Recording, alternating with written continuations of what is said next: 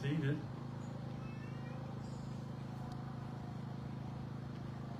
We are once again going to be in the book of Romans, Romans chapter 5.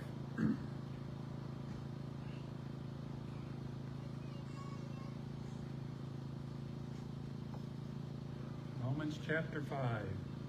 We started this section last week. We talked a lot about how sin got passed down to every man. We saw that sin and death reigns in this world by the act of one man. And we saw that righteousness and life reigns in this world by the act of one man. And the title of this message, is continuing from last week, is Will God Surprise in Missions by One Man, Part 2.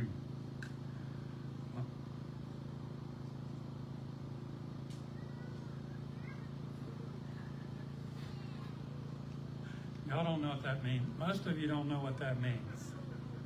It means you're blessed. You're a blessing.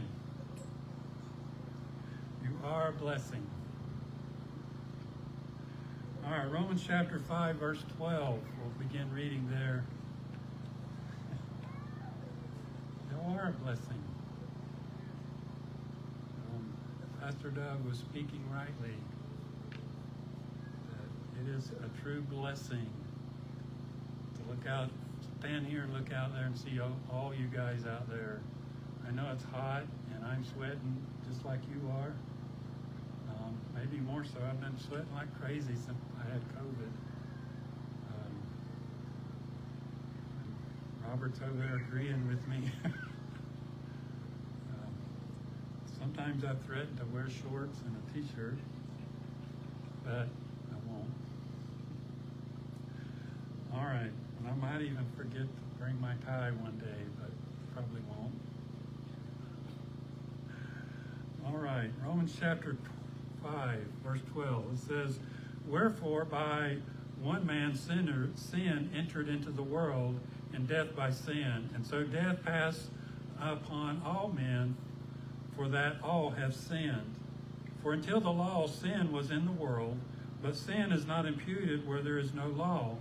Nevertheless, death reigned from Adam to Moses, even over them that had not sinned after the similitude of Adam's transgression, who is the figure of him that was to come.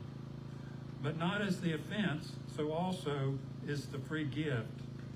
For if through the offense of one many be dead, much more the grace of God and the gift by grace, which is by one man, Jesus Christ, hath abounded unto many.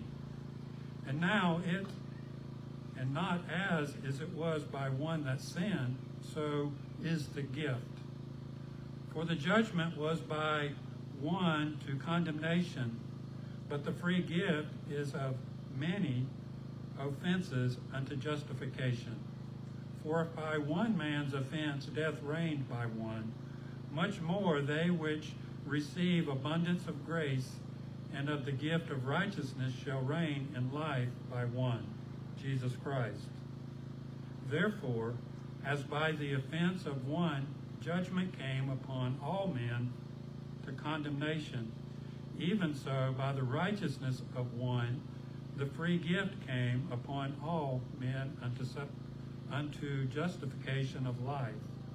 For as by one man's disobedience many were made sinners, so by the obedience of one shall many be made righteous. Moreover, the law entered that the offense might abound. But where sin abounded, grace did much more abound, that as sin hath reigned unto death, even so might grace reign through righteousness unto eternal life by Jesus Christ our Lord. Let's pray. Father, again, we just thank you for your word. We ask that you'd bless the reading of your word. And Father, we just thank you that you've revealed yourself in your word. You've revealed your righteousness and your judgment. And Father, we just thank you for that. And Father, we ask that you just help us now as we dig deeper and see what all this means. Father, just fill our hearts with your Spirit. Father, give us understanding and clarity of thought. And Father, we just thank you for all you do. In Jesus' name, amen. By one man sin came into the world, judgment and condemnation. Verse 16, sin came into the world by one. Judgment came by one man. All are judged and condemned by the actions of one man. You see, sin is the breaking of the law of God. With the act of rebellion comes judgment. It is clearly seen that sin, therefore, condemnation. I don't know if that was very clear, but let me try to say it again. Breaking God's law is sin, and it's an act of rebellion against God, and that rebellion brings judgment, and the sentence of judgment, of a guilty judgment, is death and condemnation. Condemnation is a legal decision for the guilty. So a person is guilty of something and they are condemned. You understand that knowing God's judgment for sin is a means of grace? You know that? It's a means of grace to know what God's judgment is for sin. It's a call to repentance. That's why we need to know and understand God's judgment, because it's a call to repentance. We learned earlier in chapter 2 the depth of God's judgment. Romans 2:16, I think it is, says that God judges the thoughts of men. He judges our thoughts. Paul is going deep here. I mean, he's digging down deep to get down to what he's talking about in this section. He's digging deep past the, oh. You know, sometimes we say, oh, I got caught. Have you ever said that? Have you ever noticed your kids, they're sorry for something they did because they got caught? Or another way to say it is, oh, you saw that. Paul is digging way past that. He's digging down to the heart. He's going to the heart of the matter here in this section. It's the very seat of sin. It's the most secret part of our being, of our nature, our thoughts. I read somewhere, I think it's in Proverbs, that says, as a man thinketh, so is he. Romans 2:16 says, in the day when God shall judge the secrets of men by Jesus Christ, according to my gospel. You understand that those secret thoughts, those are the ones that God are going to bring out into the open. Those are the thoughts, those deep down, our very nature, He's going to judge. The judgment of God by the gospel is a deep look into the very essence of who we are and exposing our hypocrisies. The judgment of God by the gospel is a deep look into the very essence of who we are, exposing our hypocrisy. When we sin, sometimes when you hear people say, I don't go to church because of all the hypocrites there, they're just trying to point out that they might not be a hypocrite. We're not a hypocrite when we're doing right. We're not a hypocrite when we're doing good. We're a hypocrite when we're sinning. That's when it is, because That's the whole mask we put in front of ourselves, that I'm a good person.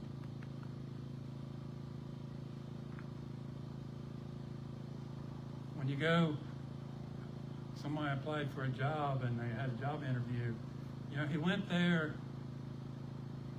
showing his best, not his worst. He wasn't being a hypocrite when he was doing that. Being a hypocrite when he tries to hide his sinfulness. That's hypocrisy. You see that knowing the judgment of God is a means of grace and a call to repentance, because nothing is hid from God's knowledge. None of our sin, none of our sinful thoughts, none of our hypocritical thoughts are hid from the knowledge of God. John the Baptist said to the people that came to hear him preach, he said, "Who hath warned you to flee from the wrath to come?" He's calling them to repentance. When you know the wrath of God, it's a call to repentance.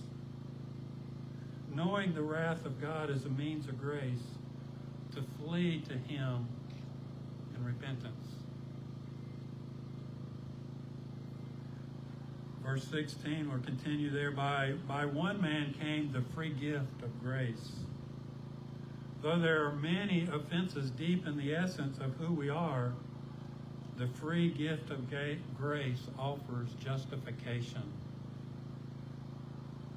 We learned that we've learned it already, that God is just and the justifier of those who believe. He is able to be both just and the justifier because the debt of sin was paid by Jesus Christ. Verse 17 talks about by one man death reigns, by one man's offense.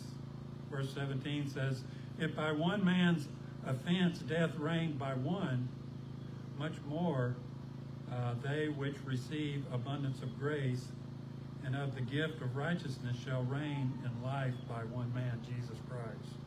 So that verse clearly tells us again that if by one man's offense death reigned, and that's the penalty for sin. Death is a penal sentence for sin.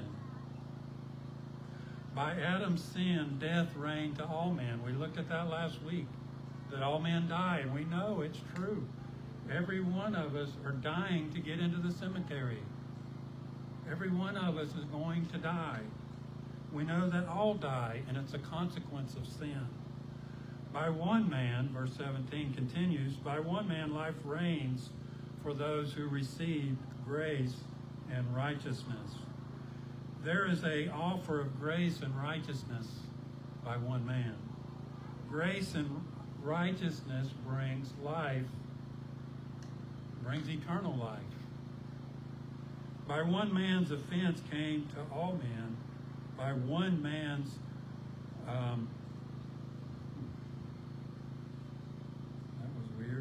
by one man's offense, judgment came to all men. By one man's righteousness came the free gift of justification of life. If you remember a few weeks ago, or whenever it was, a while back, the other day, if you're a Southerner, you'll know what that means. The other day we talked about our greatest need is to be justified. Every person needs to be justified to receive eternal life. You can't receive eternal life unless you're justified. And that justification comes by faith. We saw that. And that's what the free gift is. It's justification to life. Romans 5:18 says, therefore, as by the offense of one judgment came upon all men to condemnation. No, judgment came, we're all condemned. Even so, by the righteousness of one, the free gift came upon all men unto justification of life. For as by one man, verse 19, for as by one man's disobedience many were made sinners, so by the obedience of one shall many be made righteous. You'll notice there in those two verses that he's using those two words interchangeably, many and all. Sometimes many means all, and sometimes all means many. And he's using that interchangeably there in those two verses. And an important question that you're probably asking, or you might be asking right now, is you might be saying to yourself something like this: I don't know if I believe that I'm a sinner because of Adam's sin. You might be saying that. Or you might say, how can I be responsible for what Adam did when I wasn't even there? I didn't even know who Adam was, but yet somehow I'm responsible for his sin. We don't like that statement very much. You might just discount that statement because of your dislike for what it means. Adam sinned thousands of years ago, and because he sinned, I'm a sinner. He brought sin into the world. This is the nature of a comparison. You know, we talked about we're comparing two things here, the first Adam and the second Adam, Adam and Christ. And this is the nature of a comparison, that is two things laid side by side so that we can see the good, bad, and the ugly. What about this? We like the fact that Jesus died for our sin. We like the fact that we can receive forgiveness of our sin and salvation from the wrath to come. But as some of my grandkids say, wait, what? Wait, what? You weren't at the cross when Jesus was crucified. You weren't the one that died on the cross. So how is it that you can receive the benefit of that? You know, we like what Jesus did because it's for our good. We don't like what Adam did. I have a hard time accepting the fact that Adam sinned and it's passed to us. Well, James P. Boyce, gives a really good explanation of what Paul is talking about here. And what he's talking about here is federal headship. Federal headship. And that federal just simply means one represents many. That's what federal means. One represents many. The representative one is for all. And we understand that really well in our everyday life. You know, in our family, the parents are the federal head of their family. We often say that, you hear the saying that the apple doesn't fall very far from the tree. So when people look at our kids, they say, oh, he's probably going to be a lot like his parents. You know, your kids are probably going to show a lot of the same things that mom and dad exhibit.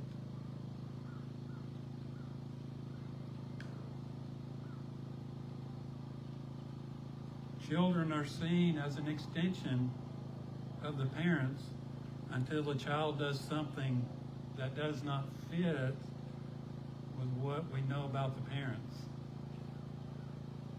You know, when the child goes wrong, you know, we say, I wonder what happened there. And there's a case for one of those secret sins we think about those parents when we see where the kid went wrong. We say, in our secret thought, we say, I wonder what the parents did wrong. And so when the kids go wrong, we kind of want to have someone to blame for that. And we say, I wonder if there's something about those parents I don't really know. And that's not the case. I mean, we all know kids that have grown up in good families. They were taught right. But as soon as they left the house, they went crazy. And that's not because of the parents teaching, but it's because of what Adam did. That federal thing that he passed to every man. And another example of this federal headship is many people, we're going to have an election here in a few months, and many people will vote for one person to represent them. You know, if you live in the city, there's going to be a city election. And many people are going to come and vote for several of the candidates to become on the city council. You know, that's many people is representative by one. So that person on the council is the federal head for those many people. And we can say the same thing for congressmen or presidents or even ambassadors. We send ambassadors to different countries to represent the United States. And I remember back, I'm old enough to remember that back in the 70s and early 80s, it was often said that America is a Christian nation. You go to anywhere in the world, and they would say, you live in America, so you must be a Christian. But it seemed like in the 80s, it seemed like a concerted effort to change that across the world. You know, a lot of things became legal then. The roots of a lot of things really sprouted during that time, you know, with just immorality and open sin. So that, you know, you don't hear that statement much that, you know, America is Christian. But that's what a big uproar is sometimes. Back in the 80s, I remember, you know, they wanted to appoint an ambassador to go to another country who was an open homosexual. And a lot of people were upset about that, and rightly so. Because homosexuality is just a small part, a very small part of America, but yet they sent them as if they were the big part. They were representative of all. So we need to be concerned about those representatives that we elect and what they allow.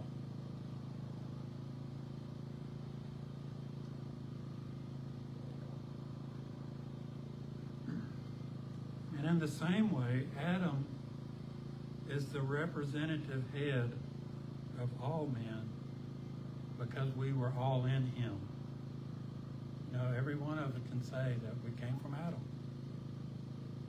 You know, we could trace back our lineage and it would end at Adam or start at Adam. All are descendants of Adam. And Jesus, the second Adam, is the representative head of all those who are justified by faith. He's the representative. He's the federal head of all those people. Every person that comes to faith in Christ, Jesus, is their federal head. Jesus, the second Adam, is the representative head of all who believe and are those who receive the resurrection of eternal life. He's the federal head of all who are saved.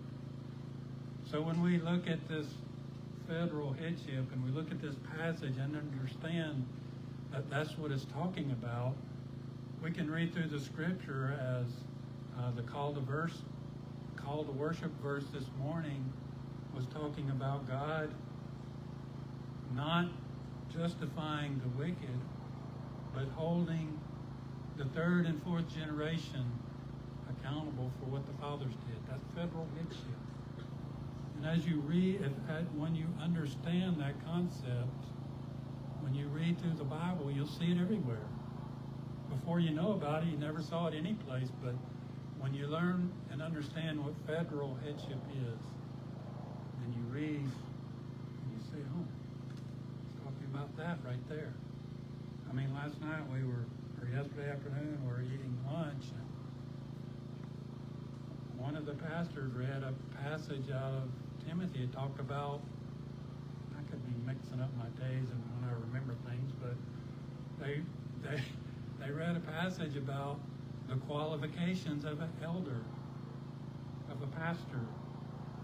And you look at that and you say, that's federal headship right there. He rules his family well. He's a husband of one wife. Federal headship. So we see it, it's everywhere. And when you know what the concept is and you read through Scripture, you'll see it everywhere. All right, it comes to another question. Why did God do it this way? Why did he do it this way? I don't know. But I'm sure glad he did.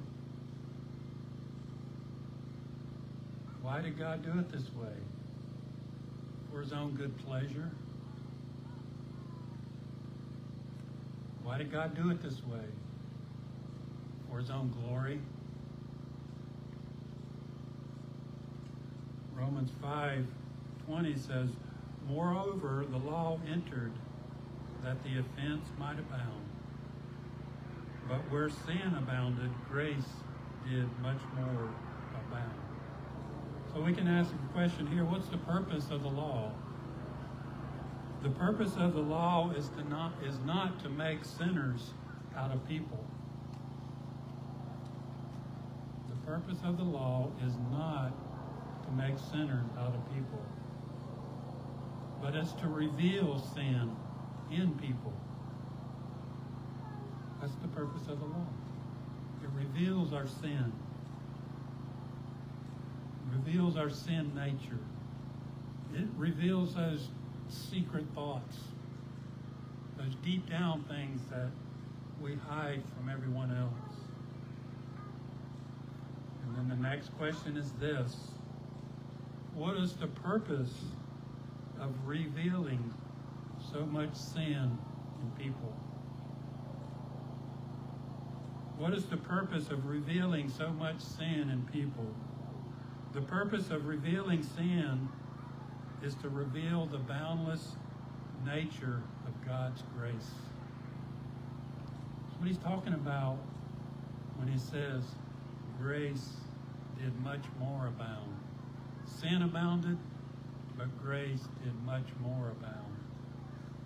So the purpose of knowing that we have this sinful nature, that our propensity is to sin, so that we know the greatness, the magnificence, the boundlessness of God's grace. In Romans 5:21 it says, that as sin hath reigned unto death, even so might grace reign through righteousness unto eternal life by Jesus Christ our Lord. So it's a good summary of what we're talking about. That sin reigned unto death. By one man, sin came into the world, and death reigned. But by one man, righteousness unto eternal life, by Christ Jesus our Lord, came to all who believe. You know, you can have eternal life today. You can have it. If you don't have it, you can have it. simply believing and trusting, repenting of our sin. That's with our mouth we confess that Jesus is Lord. And in our heart we believe that God raised him from the dead. He's turning to Christ.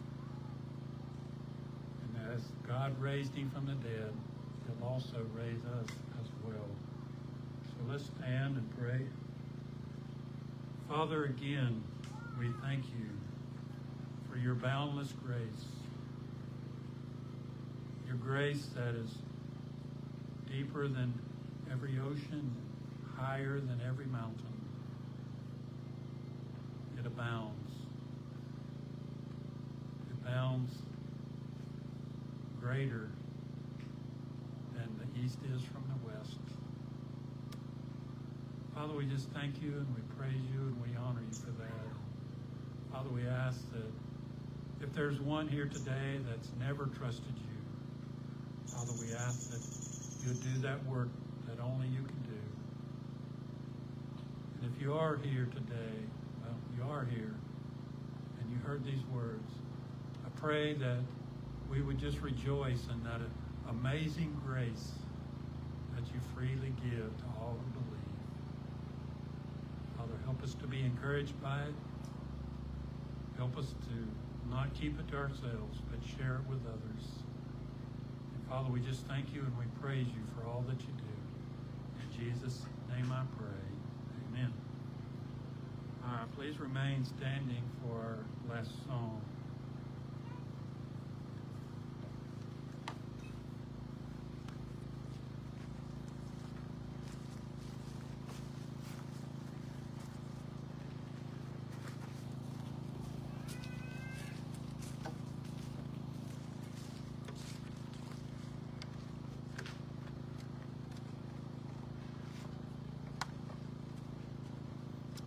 Church, we have another new song for you today.